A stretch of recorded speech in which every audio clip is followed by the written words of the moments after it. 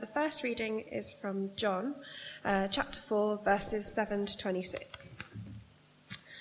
A Samaritan woman came to draw water, and Jesus said to her, "Give me a drink." His disciples had gone to the city to buy food. The Samaritan woman said to him, "How is it that you, a Jew, ask a drink of me, a woman of Samaria? Jews do not share things in common with Samaritans."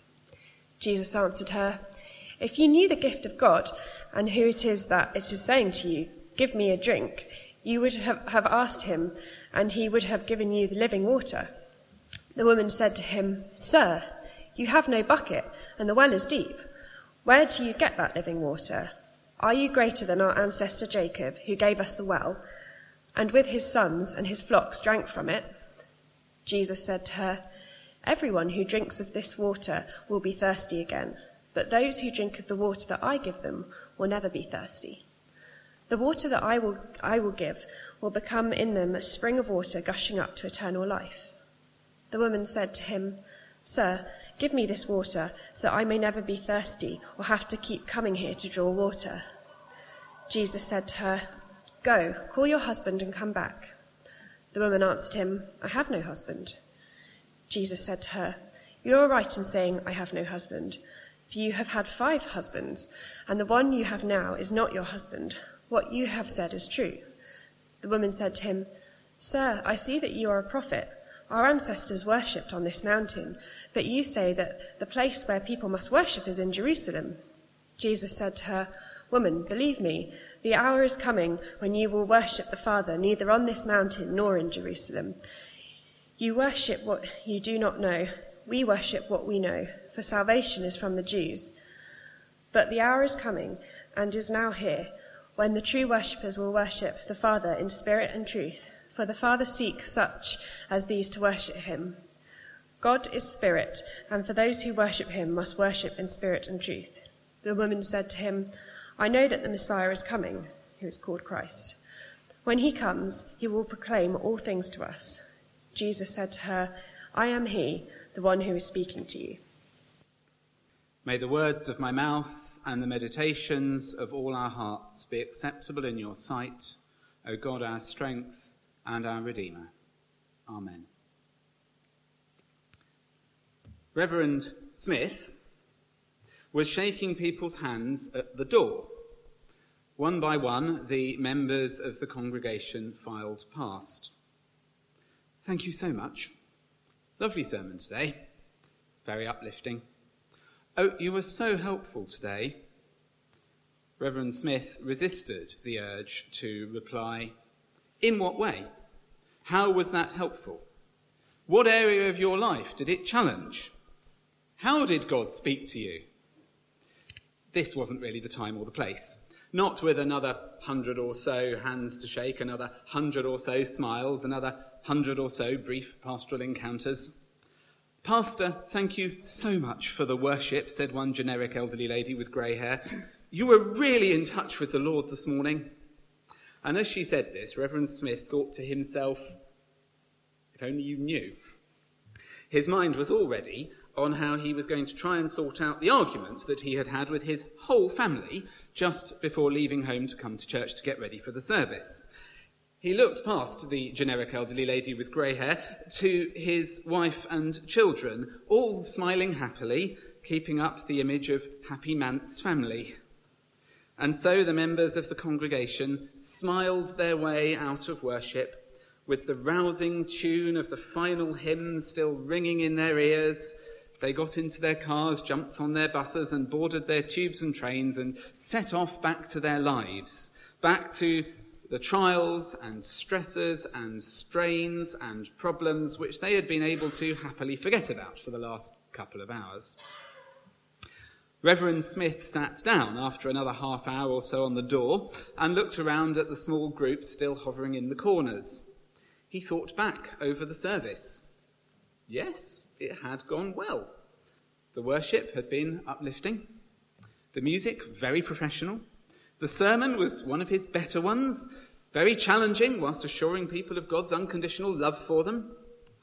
And suddenly it dawned on him that through the whole time, Not one person in the entire church had demonstrated the slightest degree of honesty. He'd been operating out of a facade himself, forcing the pastoral smile whilst wanting to curl up and die inside out of guilt at the things he'd said only a few hours earlier. The congregation had, to a person, not been honest with him or each other. If the answers to his often repeated, "How are you today?" were to be believed, 100 people were fine, not grumbling, and doing okay, thank you very much for asking. Actually, no, 99 were doing okay. John had indicated that he had a problem, but there'd been so many people queuing behind him at just that moment that there'd been no time to talk or pray with him or even find out what the nature of his problem was. Well, they'd all rousingly sung the songs. The volume of the singing had been quite up to its usual standard, if not slightly louder. The amens to the prayers had been resounding, and the hallelujahs during the sermon very inspiring. Oh, never. Yes, we're there. Thank you. Well, thought Reverend Smith, is it likely that all those people were really able to worship happily today?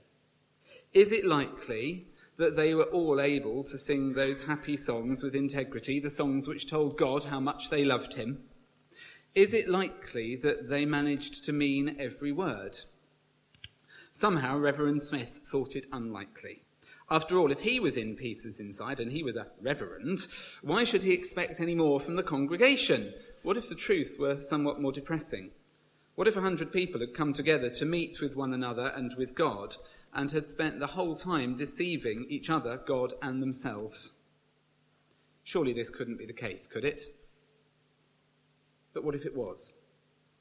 What if the way church was structured, the way they always did things, forced people into behaving a certain way, smiling a certain twinkly-eyed smile, singing certain songs and praying certain prayers, when actually many of them could not in all integrity mean a word of it?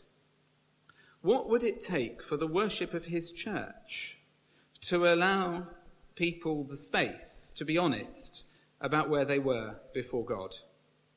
What view of God would be necessary for people to be able to own their own hurt, their anger and their frustrations before God?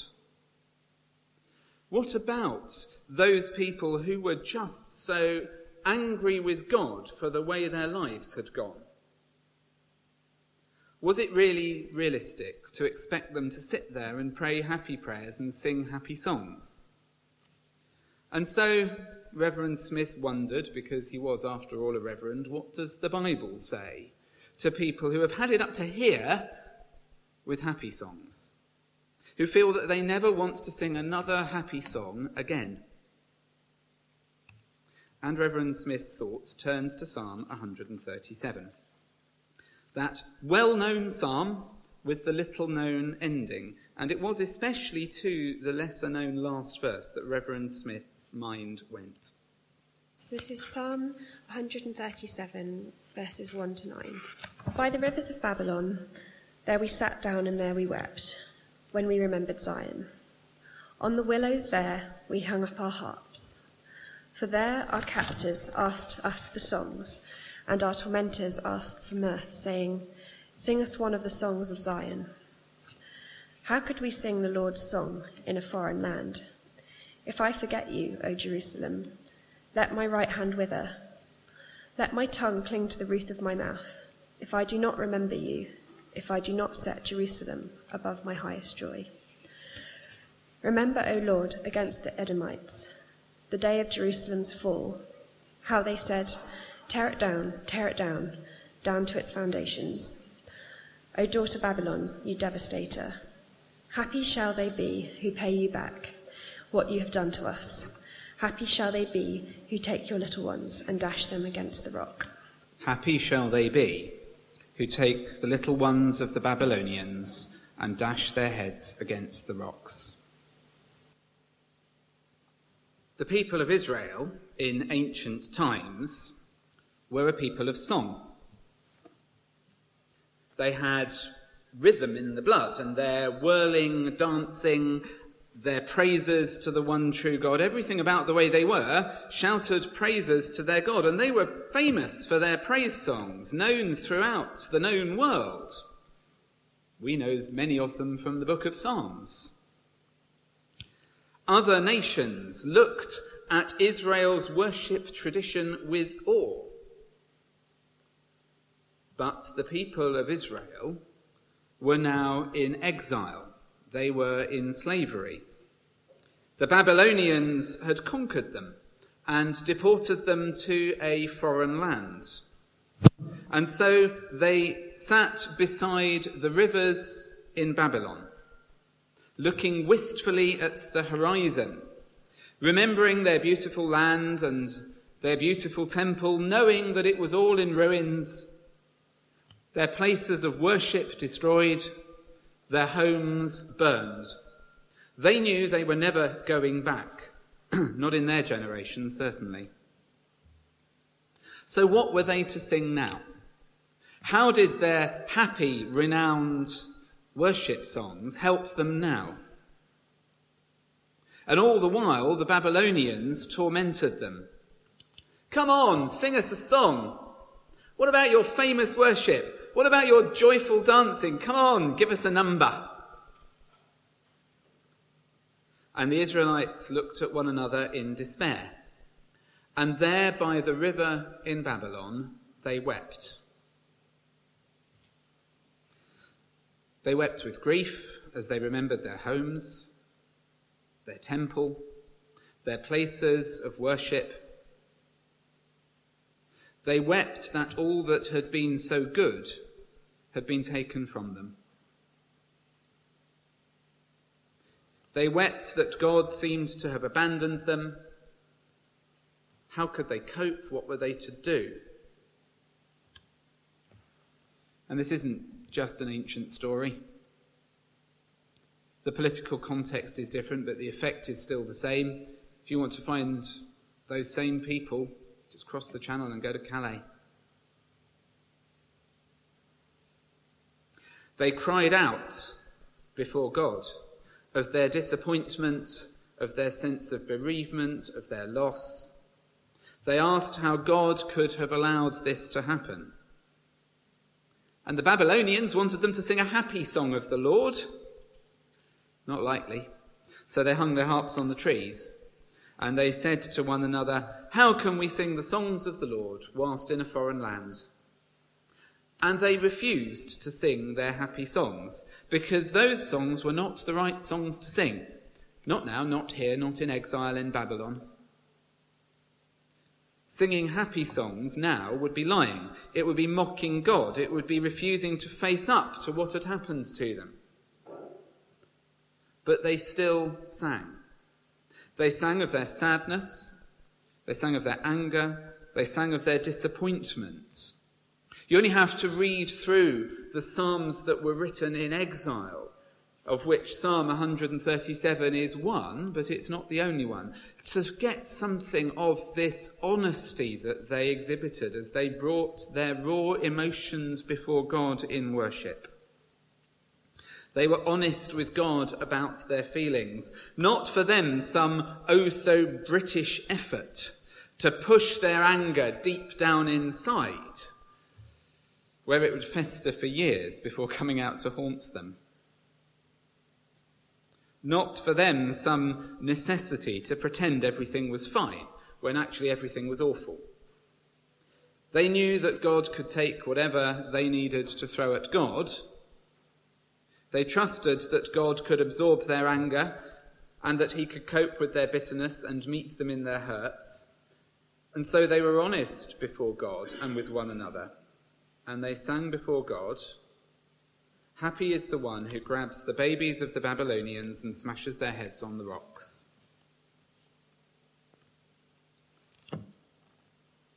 Well, you don't get much more honest than that, do you?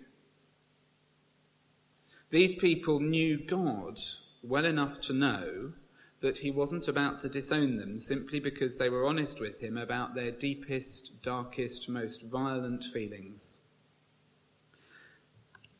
The relationship between the ancient Israelites and their God was such that it could withstand the brutal honesty of emotions like this.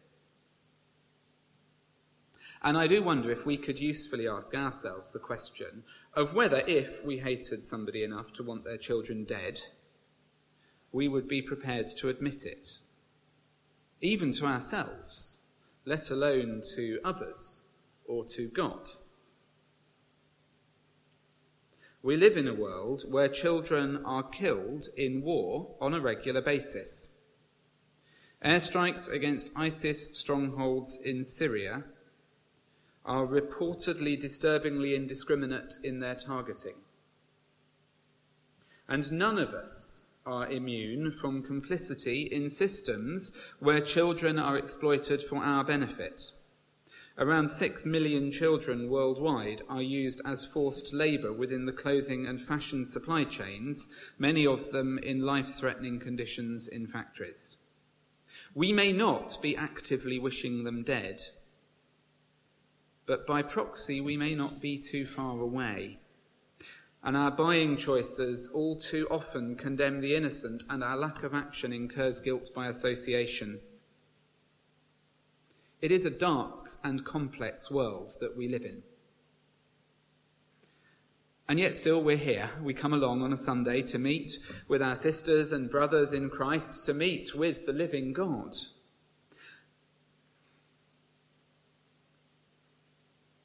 And I just sometimes wonder, in the grand scheme of things, whether we end up behaving like the generic, non-specific congregation in Reverend Smith's church. All smiles and happiness, fooling ourselves, others, and God. What would it take for church to model the example of the Israelites, where we could praise and sing happy songs when we have things to be praiseful and happy about, but where there is also space to be honest and open about our darker emotions, where we can own our guilt and our complicity?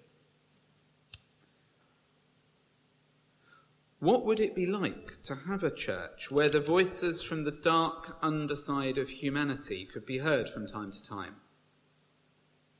What would it be like to have a church where honesty and integrity were more important than anything else? What would it be like if we learned to be honest in worship, honest with ourselves, honest with one another, and honest with God? Well, I wonder if the first battle to be won here is learning to be honest with ourselves. A phrase from my days as a student at Ministerial Training College still sometimes returns to haunt me. I used it in the opening prayer, "Deliver us from deception." I don't know if you noticed. I can still hear Brian Hames' voice, because it was he who was my college principal, exhorting those of us training for ministry: never underestimate your capacity to deceive yourselves. It is all too easy to kid ourselves that we are doing fine, to convince ourselves that we're coping, that our relationships are going well, and that other people can't hurt us. Never underestimate your capacity to deceive yourself. The reality for many of us is that when things get tough, we don't like facing up to the truth of what has happened to us or is happening to us. It's often so much more comfortable to pretend that nothing is going wrong, not even admitting to ourselves the darker feelings we have and the actions they drive us to. Possibly because they make us feel guilty. I mean, if I wanted to smash someone else's child's head against a rock, I think I'd probably be dealing with some fairly high levels of guilt about that emotion. Much more comfortable to ignore it and deceive myself into believing that I'm doing fine, rather than admitting it to myself and facing the guilt and beginning the path towards healing. Of course, being honest with ourselves is only the first step. We may know deep down inside that things are far from right in the dark watches of the night, but that doesn't do anything about the public face that we've spent a lifetime constructing. You know, the happy smile, the twinkly eyes, or whatever it is we use, the gruff exterior, whatever it may be, that belies the pain underneath. Those who have lived a lifetime of coming to terms with their sexuality may well be able to resonate with this.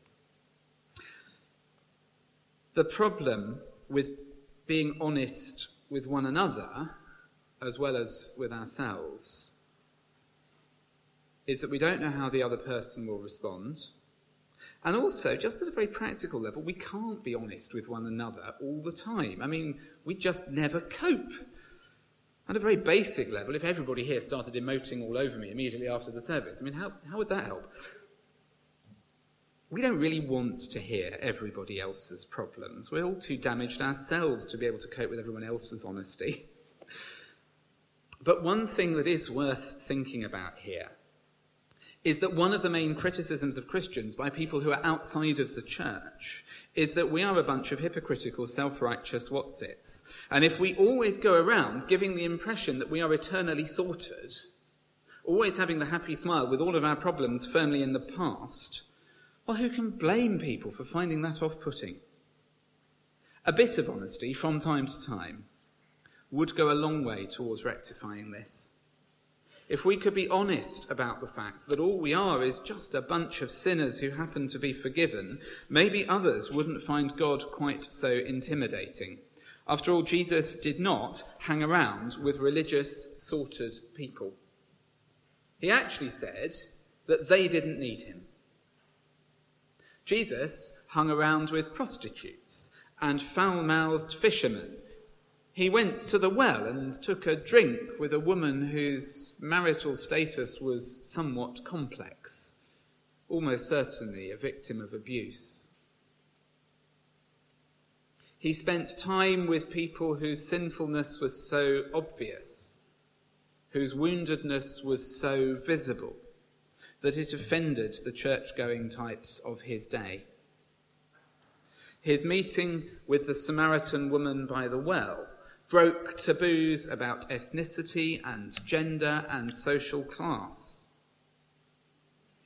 But I sometimes fear that we are so dishonest with one another in our attempts to appear holy or happy or just ourselves that we end up alienating those whom Jesus died for.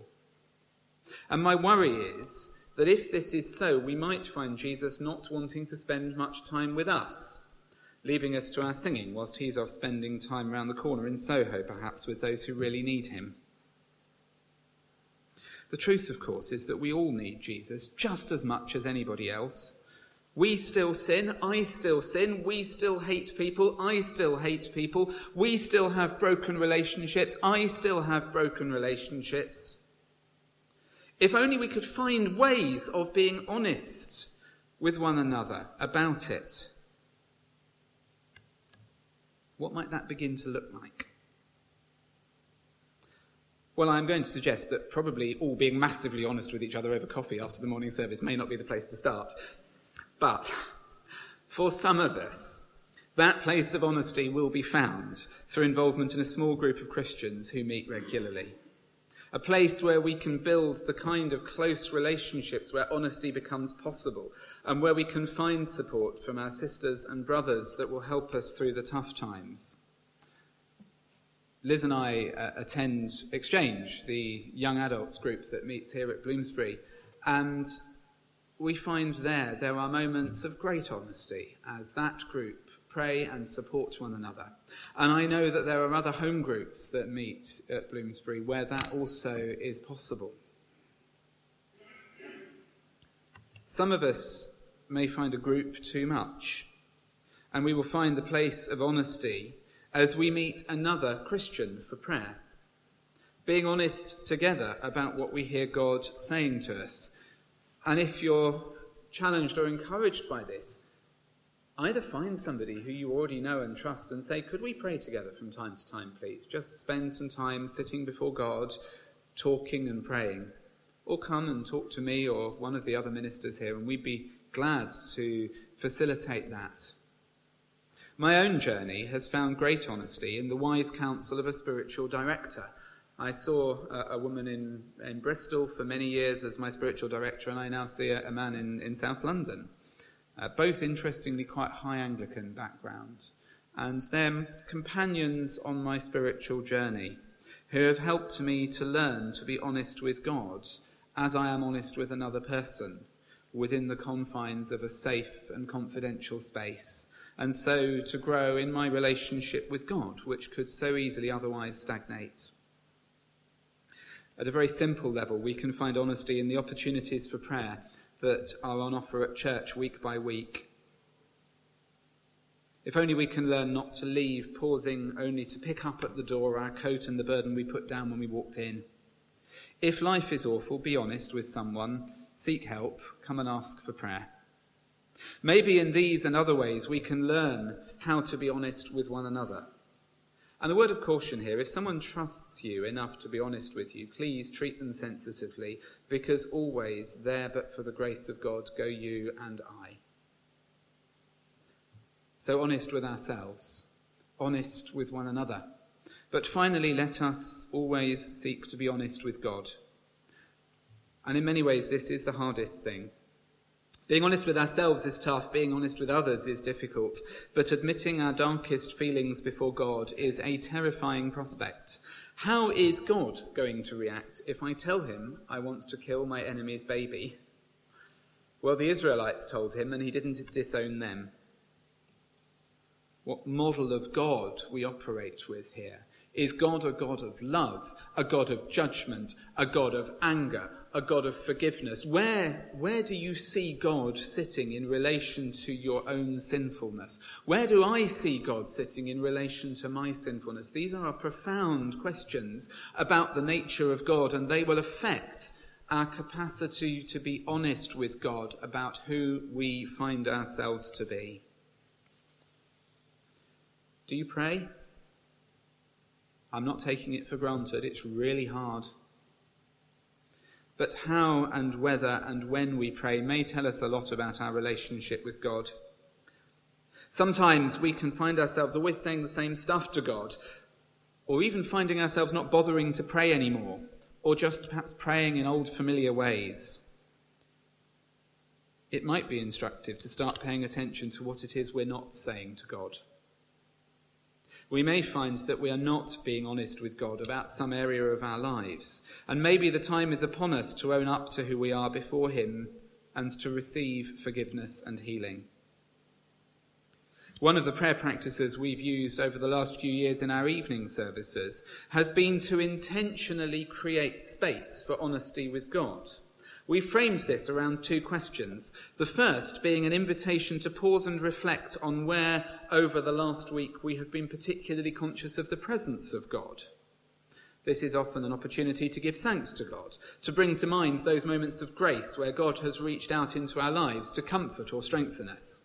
But the second question, and much the harder question, has been an invitation to reflect on where, over this last week, it has felt as if God is absent from our lives. The experience of the absence of God is not something to be ashamed of, nor is it something to be denied. Even the greatest spiritual writers talk of their journey through the valley of the shadow of death, to quote Psalm 23, which we sung so beautifully earlier. The sense of being God forsaken. Even Jesus on the cross. My God, why have you forsaken me? And it is these dark moments when God seems impossibly absent that invite us to our greatest honesty before God. Whether it is our sin or our circumstance or the actions of others, the absence of God can point us to those places in our lives where God is asking us to have the greatest courage of deep honesty. It is in the dark and lonely spaces of our souls that we confront the inner demons of self-loathing and hatred, where we discover the truth about our identity, our sexuality, our sinfulness. And it is here that honesty is hardest to achieve. Again, I have found that talking to others can help here as we seek to understand how we are relating to God. So here we are, Sunday morning, Bloomsbury Central Baptist Church. How are we doing? What are the opportunities for honesty and dishonesty that Sundays present us with? I don't think we're up to Reverend Smith's congregation's standards of deception. But I wonder if sometimes we have tendencies in that direction, as do all congregations. Christians of all different worship traditions can have a tendency to expect of one another a certain victorious, joyous Christian living, which is fine until our lives fall apart. So sometimes we just do need to get real and ask ourselves why we think we're here on a Sunday. Is it to get that emotional or intellectual lift out of the service that will see us through until at least Monday lunchtime? Or is it to meet in honesty with ourselves and with others and with God, who loves us and longs to forgive us, to heal us, to renew us, to refresh us, and to comfort us? And as Jesus said to the woman at the well, to teach us to worship him in spirit and in all truth.